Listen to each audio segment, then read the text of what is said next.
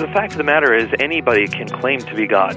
And if Jesus claimed to be God, our natural response should be, so what? People claim it all the time. They're called insane. But if someone's able to prove that they are God, that changes everything.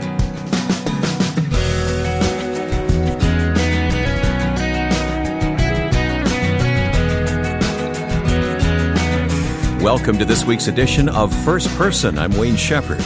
Our guest today is a young man who grew up in a devout Muslim home. His name is Nabeel Qureshi, and he'll tell his story of seeking Allah but finding Jesus. For more information about our guest, please visit us online at firstpersoninterview.com. In addition to what you'll hear today, there's an archive of all past interviews, including last week's conversation with Dr. Warren Wiersbe. Just click on the Listen button for the complete list of programs at firstpersoninterview.com, and you'll also find a schedule of upcoming interviews there at the website. There's a new book telling Nabeel Qureshi's story. It's just been released, and I found it to be a compelling account of his journey to faith in Christ. He describes his dramatic journey from Islam to Christianity, complete with friendships, investigations, and supernatural dreams along the way. Nabeel and I spoke on the phone, and I asked him about growing up Muslim. Having been raised in a Muslim home, I came to love Islam at a very early age. My mother and father are both very devout Muslims. My mother actually coming from a family that was a line of Muslim missionaries. My great-grandfather was a Muslim missionary in Uganda, where my grandmother was born, and then my grandfather was a missionary in Indonesia, where my mother was born. And so having this line of Muslim missionaries made my family very, very devout in its practice to Islam. And so growing up in the United States, after my parents had immigrated to here, not only was it a matter of learning how to live Islam to my utmost, but also how to respond to the Christians around me. So what that looked like was, the first part anyway, was to pray the 5 daily prayers every single day, to learn the Quran, memorize sections, and to recite it during the 5 daily prayers. So by the age of 5, I had the last 7 chapters of the Quran memorized. And then to practice Islam as much as possible, but also at the same time to respond to Christians. We knew that we were in a Christian nation. Muslims from the Middle East and from places like Pakistan and India believe that everyone in America is pretty much a Christian. Either you're a Jew or you're a Christian. Those are the two options. And so in order to practice Islam properly, we had to be equipped to defend ourselves from the Christians who might ask us questions. And so from a very young age, I was taught how to challenge basic Christian principles, like, did Jesus claim to be God? I would ask a Christian if they were inclined to have such a conversation, did Jesus claim to be God? How could he have if he called the Father God? If he worships God, how could he himself be God? Simple questions like this growing up, and I realized that the average Christian had no idea how to respond to these basic questions. Yeah, let me ask you about that, because growing up in the home you grew up in, now, many people listening grew up in Christian homes, but even in Christian homes, there wasn't the kind of training and the level of devotion that you describe that your parents had toward the Muslim faith, and wanting to make sure that they instilled that deeply into you. That I think that is even strange to Christians who grew up in their faith. Well, absolutely. It has to do with growing up somewhere where you see everyone around you as pretty much opposed to your faith. Muslims in the West are actually a lot more apologetically trained than Muslims in the rest of the world, because they have to defend their faith. And so, yes, my parents were devout, but a lot of it was amplified by the fact that we were surrounded by Christians. So, as a young child, you were taught these prayers, and in the book you describe, your mother and father would quiz you and your sister and ask you questions all the time to test about what you knew about your faith. Yeah, absolutely, and that's pretty much normal in the West. Again, you have parents who are teaching their children basic Islamic principles, and by orally passing on the tradition, they're ensuring the devout upbringing of the next generation. Well, you were so young when this began. I mean, really from the time you were born on, your parents took this approach with you. So what was your attitude toward Christians? Generally speaking, I and the Muslims around me saw Christians as misguided and ill-informed. We saw most Christians as polytheists because they weren't able to explain the Trinity. So we would ask a simple question about how can God be three in one and one in three? It makes no sense. If the Father is not the Son and the Son is not the Father, yet they're both God, that's multiple gods. And the average Christian was simply not equipped to answer the question. When we realized that, I was told that first, and then I tested it and realized it was true, that people had no explanation for the Trinity. When I realized that, I saw most Christians as either ill-informed or polytheist. Well, this training in being a Muslim apologist sent you off down the road of asking incredible questions and incredible debates, and we'll get into that part of the story. But how old were you when you kind of tested the existence of God? Tell me about that experience. Well, this was a powerful thing. I mean, I had obviously been raised in a Muslim home, and we assumed the existence of God. We prayed to God all the time, so it was a part of our daily lives. But I would say even the average person who's been raised in that kind of a tradition and believes in God firmly would probably believe in Him, say, 99% surety, 99.9% assurity. Very few people are ready to say 100%. There's always a little room for doubt. In my case, that last vestige of doubt was eliminated when I was 15 years old. I actually was in a conference in the UK. I had lived in the UK when I was a child, and we had come back to the UK to attend a conference. And I really wanted to see my friends that I had had from childhood, but I had no idea if they were there. And so I simply asked God to show me if my friends were there. And when I prayed that simple prayer, God manifested before my eyes two stripes in the sky that pointed me in the direction of where my friends were. And now, you weren't considering anything about Christianity at this point. You were just simply asking the question, does God exist, as a Muslim? Correct. At that point, I was going back to the fundamental components of my belief. I wanted to make sure that I had a solid foundation for everything I believed in, and God was the fundamental component. So your parents sheltered you. Tell me about what life was like as a child in this almost bunker mentality that you're living in America for the most part, but you are Muslim, and your parents really didn't want to expose you to people outside the faith, did they? Well, that's correct to a degree. We definitely had a very well-defended position. My parents had constantly taught me what to think, but they weren't afraid. They weren't afraid of what Christians might say. They didn't think that there was any argument. They honestly believed that there was no argument that could stand up to Islam. And so they weren't afraid to have me engage others in these religious matters. So as a child, your parents didn't discourage interaction, and yet they wanted to keep you close to themselves, didn't they? Right, and so they would share their views with me, and they gave me reasons to believe in Islam from the get-go, but at the same time, they did encourage me to engage in dialogue with people because they honestly believed Islam was the truth. And so they weren't afraid of anything else derailing me from Islam, and so I had conversations with pretty much anyone and everyone who was open to talking about matters of religion, and Islam was the truth. All right, so when it's time to go off to college, talk to me about what that was like, and you still were living at home at that point. That's correct. My parents didn't want me to go too far from home. This is common for Indian Pakistani subcultures. The eldest son usually stays close to the home. And so I just went to the local university, Old Dominion University, that had a good reputation. And it was there that I began engaging one young man in particular who had actually studied these matters a lot more closely than the average Christian. Were you looking for a debate about it, or did it just sort of happen?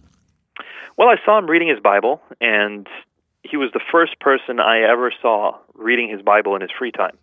I hadn't even heard of anyone doing that. And so to me it was very, for one, comical because I thought it was funny anyone still believed in the reliability of the Bible. But it was also an opportunity to share Islam. You weren't offended that he was reading his Bible? No, I wasn't offended at all. I was actually thinking to myself, well, here's someone who honestly believes what he says he does. How long did that friendship go before you ultimately came to the truth? I would say that we started talking about Christianity in August of 2001, and I became a Christian in August of 2005. Okay, so 4 years of debate, of conversations, of point-counterpoint, and you did you know where that was leading? Or, I mean, you were still defending your Muslim faith, right? Well, at first it wasn't even an investigation of Islam. I was attacking the Christian position on the Bible, on the reliability and canonicity of the Bible, also on Jesus' deity, on the Trinity, on the idea that Jesus can pay for the sins of mankind, on his resurrection. I challenged all the essential components of Christianity before we even looked at Islam. Did you find him to be a worthy opponent, someone who really knew what he was talking about? You know, he did know what he was talking about, and when he didn't, he was more than willing to look things up and get back to me. Everyone else I had encountered by then either didn't know or wasn't willing to find out. And so the combination of knowing a good amount plus being willing to study and investigate made all the difference. We'll talk more with our guest today, Nabeel Qureshi. His book is Seeking Allah, Finding Jesus. Next time on First Person, we'll talk with anthropologist Dr. Doug Penoyer. The exciting thing about the 21st century, there's so many opportunities for missionaries in media, just the whole gamut of how the 21st century missionary can present the gospel and proclaim boldly that Christ is Lord. Dr. Penoyer trains young people to understand cultures and take the gospel to the world. You'll meet him next time on First Person.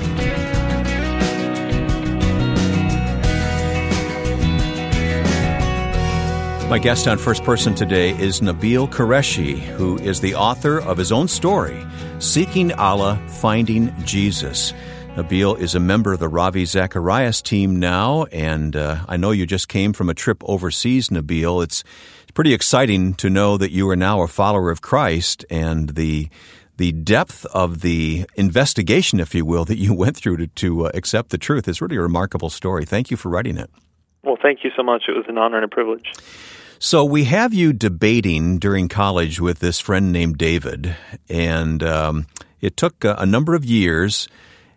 Tell me about the dreams that occurred. Did this come towards the end of that 4-year period?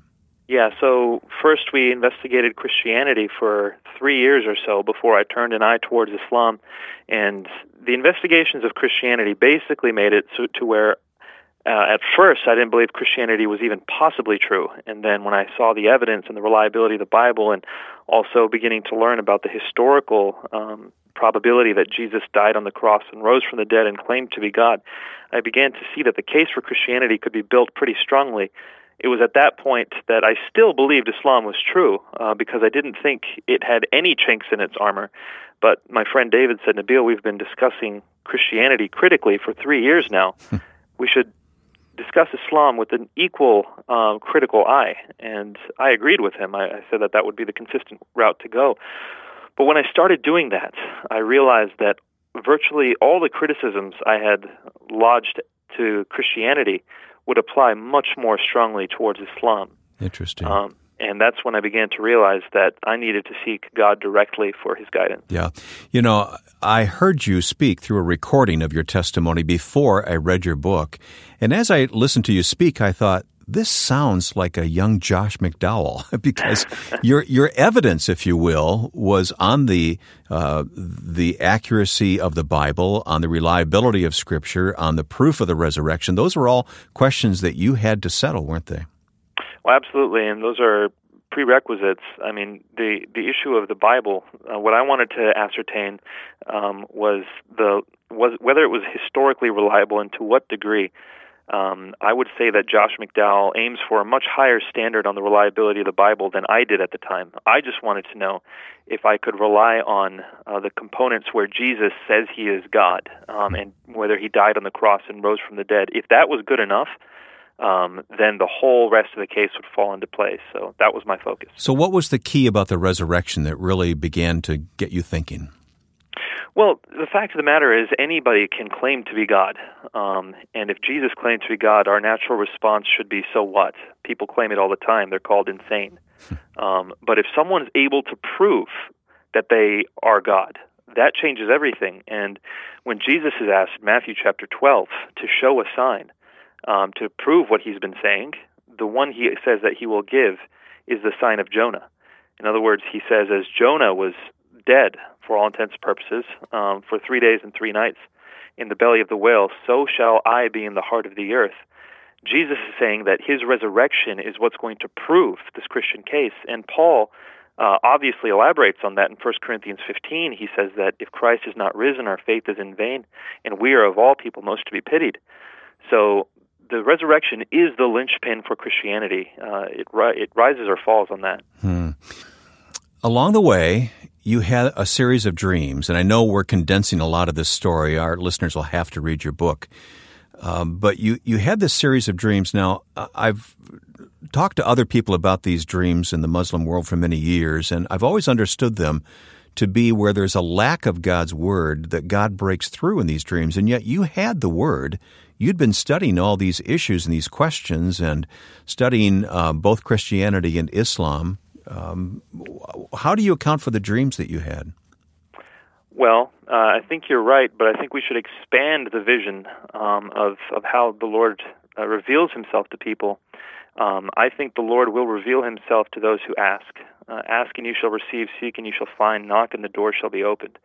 That was the verse I was relying on when I said, God, if you really are the God of Christianity, I need you to tell me. And though I had the Word, though I had the Bible, and though I had plenty of evidence that Christianity was true, I knew that having been raised in a Muslim world, in a Muslim society anyway, having seen the world as a Muslim my entire life, that I would be able to justify or rationalize or dismiss all that evidence if it were up to me. But if God himself showed me what was true, then I would have to believe him. And so I think the Lord, even to this day, answers people's prayers, and even if that requires dreams and visions, he will do it. So all the investigative work, for lack of a better word, has been done, and you have these dreams. Where do these dreams lead you to? Well, the first dream had me learn more about the Bible, had me learn more about the Old Testament prophets, and also basically opened up my eyes to the fact that perhaps God's pointing me to Christianity. The second dream was very clear that if I wanted to go to heaven, then I had to accept the invitation to heaven that David had offered me. That was the narrow door, right? That was the dream involving the narrow door. It was a section right out of the book of Luke, chapter 13, that I had never read before, and the Lord gave me a dream where he placed me right into that parable. Yeah, and so you go to your friend David and ask for an interpretation, and what did he tell you? He just said, read Luke 13. He said, this dream is so clear, I don't need to interpret it, just read Luke 13. And he knew his Bible, so he was able to point me to it, and as soon as I read it, I knew what God was telling me. And then dream 3? Dream number 3 basically showed me that I was on a journey out of Islam, and that God had placed me on that journey, and there was nothing that I could do at that point to get off that path. Were you apprehensive about what that would mean to your life? Obviously, you had to be, right? I was. Once again, it's one of those things that, you can consciously say, no, it won't bother me, but subconsciously it colors everything. You see and you think about that I'm going to have to give up my family and my friends, the future I had laid out before me. If this gospel message is true, it requires everything. So, yeah, that changed my world. Early in your journey, I'll call it, your parents were there beside you and giving, of course, their point of view, but they would attend some of these conversations, wouldn't they? Right. Early on, when I still believed that there was no possibility Islam was false and no possibility Christianity was true, I would bring my father along with me, and he would dialogue on my behalf or alongside me with some Christians, until I began to realize that he was missing some very key points. He was ignoring some evidence, or he wasn't assimilating the data, and it became clear to me that if I was going to move forward in finding the true nature of the way things were, whether it was Islam or Christianity. I had to move past basically leaning on my parents. They must have began to suspect that your mind was turning towards Christ. They say they did not, actually. They say that when I became a Christian, it blindsided them. So once you sat down and told them of your decision to accept Christ, tell me about that conversation with your parents. It had to be very painful. Well, it didn't happen the way it should have happened. I basically wanted to get baptized, and my friend David was the one I wanted to baptize me, but he said he wouldn't do it until I told my parents. And so I said to him, no, you're going to baptize me, and I'm not going to tell my parents. And he said, fine, I'll baptize you on this date, but I'm going to pray that your parents find out. And that's exactly what happened. Basically, after a set of freak coincidences, my parents happened to find out that I had accepted Christ. I didn't tell them. They had come to my apartment, and they found some correspondences there that indicated I had accepted Christ while I wasn't at the apartment. And so I'm still sad to this day I didn't get to break it to them in a much more positive manner. But I think I would have taken much longer were I to. It was just too painful to do. And so they already knew by the time I walked in the door, and there were no words that were shared apart from one very painful sentence that my father spoke. There were no words. Did they disown you in a sense? No. They tried to win me back to Islam. I mean, immediately there was a very difficult time of them trying to reconcile what had just happened, because I was not just a Muslim son. I was one who was devoutly Muslim and very proud of Islam. So they tried to figure out what happened, and they tried to win me back to Islam. But when they realized that wasn't going to happen, then there was some tension in the relationship to where ultimately, for a good long while, they didn't speak to me at all. But thankfully, we're past that, and we're at a better point now than we have been. Well, we'll pray for your dear parents, Nabeel. I was so touched in your book when I read your dedication. Do you happen to have a copy of that in front of you? I do. Would you mind reading the dedication to your book? This book is dedicated to my parents. Ammi and Abba, your undying love for me, even when you feel I have sinned against you, is second only to God's love for His children. I pray you will one day realize His love is truly unconditional, that He has offered forgiveness to us all. On that day, I pray that you would accept His redemption, so we might be a family once again. I love you with all my heart. I believe Nabeel is someone whom I feel God will use in a mighty way to proclaim the truth of Christianity in his generation. Keep your eye on this young man and pray for him, and also pray for his family who remain committed Muslims, that they would find the peace of Christ. Nabeel is now a speaker with Ravi Zacharias International Ministries. He holds an MD from Eastern Virginia Medical School, an MA in Christian Apologetics from Biola University, and an MA in Religion from Duke University. If you joined us in the middle of today's conversation, you may go online to firstpersoninterview.com and listen from the beginning. All of our first-person interviews are available both on our website, firstpersoninterview.com, and on iTunes as a downloadable podcast. And if you'd like to comment on today's program, please visit our Facebook page, facebook.com/firstpersoninterview. That's facebook.com/firstpersoninterview. When you join us next week, you'll meet Biola University Dean Dr. Doug Penoyer, who grew up in the jungles of the Philippines. Now, with thanks to my friend and producer Joe Carlson, I'm Wayne Shepherd, inviting you back next time for First Person.